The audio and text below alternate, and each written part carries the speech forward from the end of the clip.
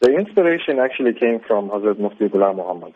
I was visiting him one day at the Mazar and we were talking about apps. And he had this idea that he wants to put the Habibul Awrad, the book by Hazrat Khaja Habib Ali Shah, onto the mobile platform.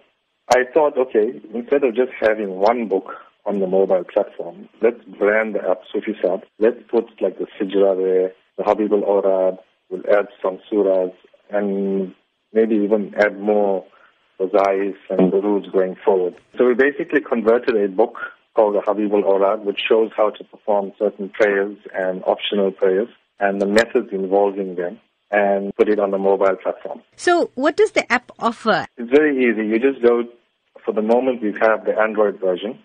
You go to the Play Store, you download the Sufi Sab app. You won't need any data after the initial download, so you don't need to worry about finishing your data bundles and stuff like that.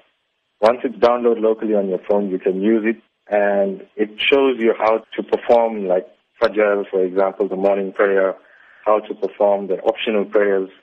There's stuff about Hakika there, There's a lot of information from the Habibul Awrad book itself.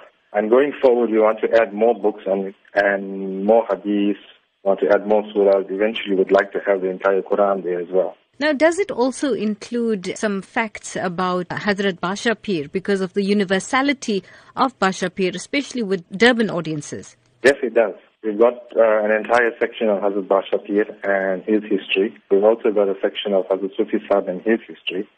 And like I say, going forward, there's going to be a lot more of information that's going to be valuable to everyone. So do you have plans for any other innovative apps in future?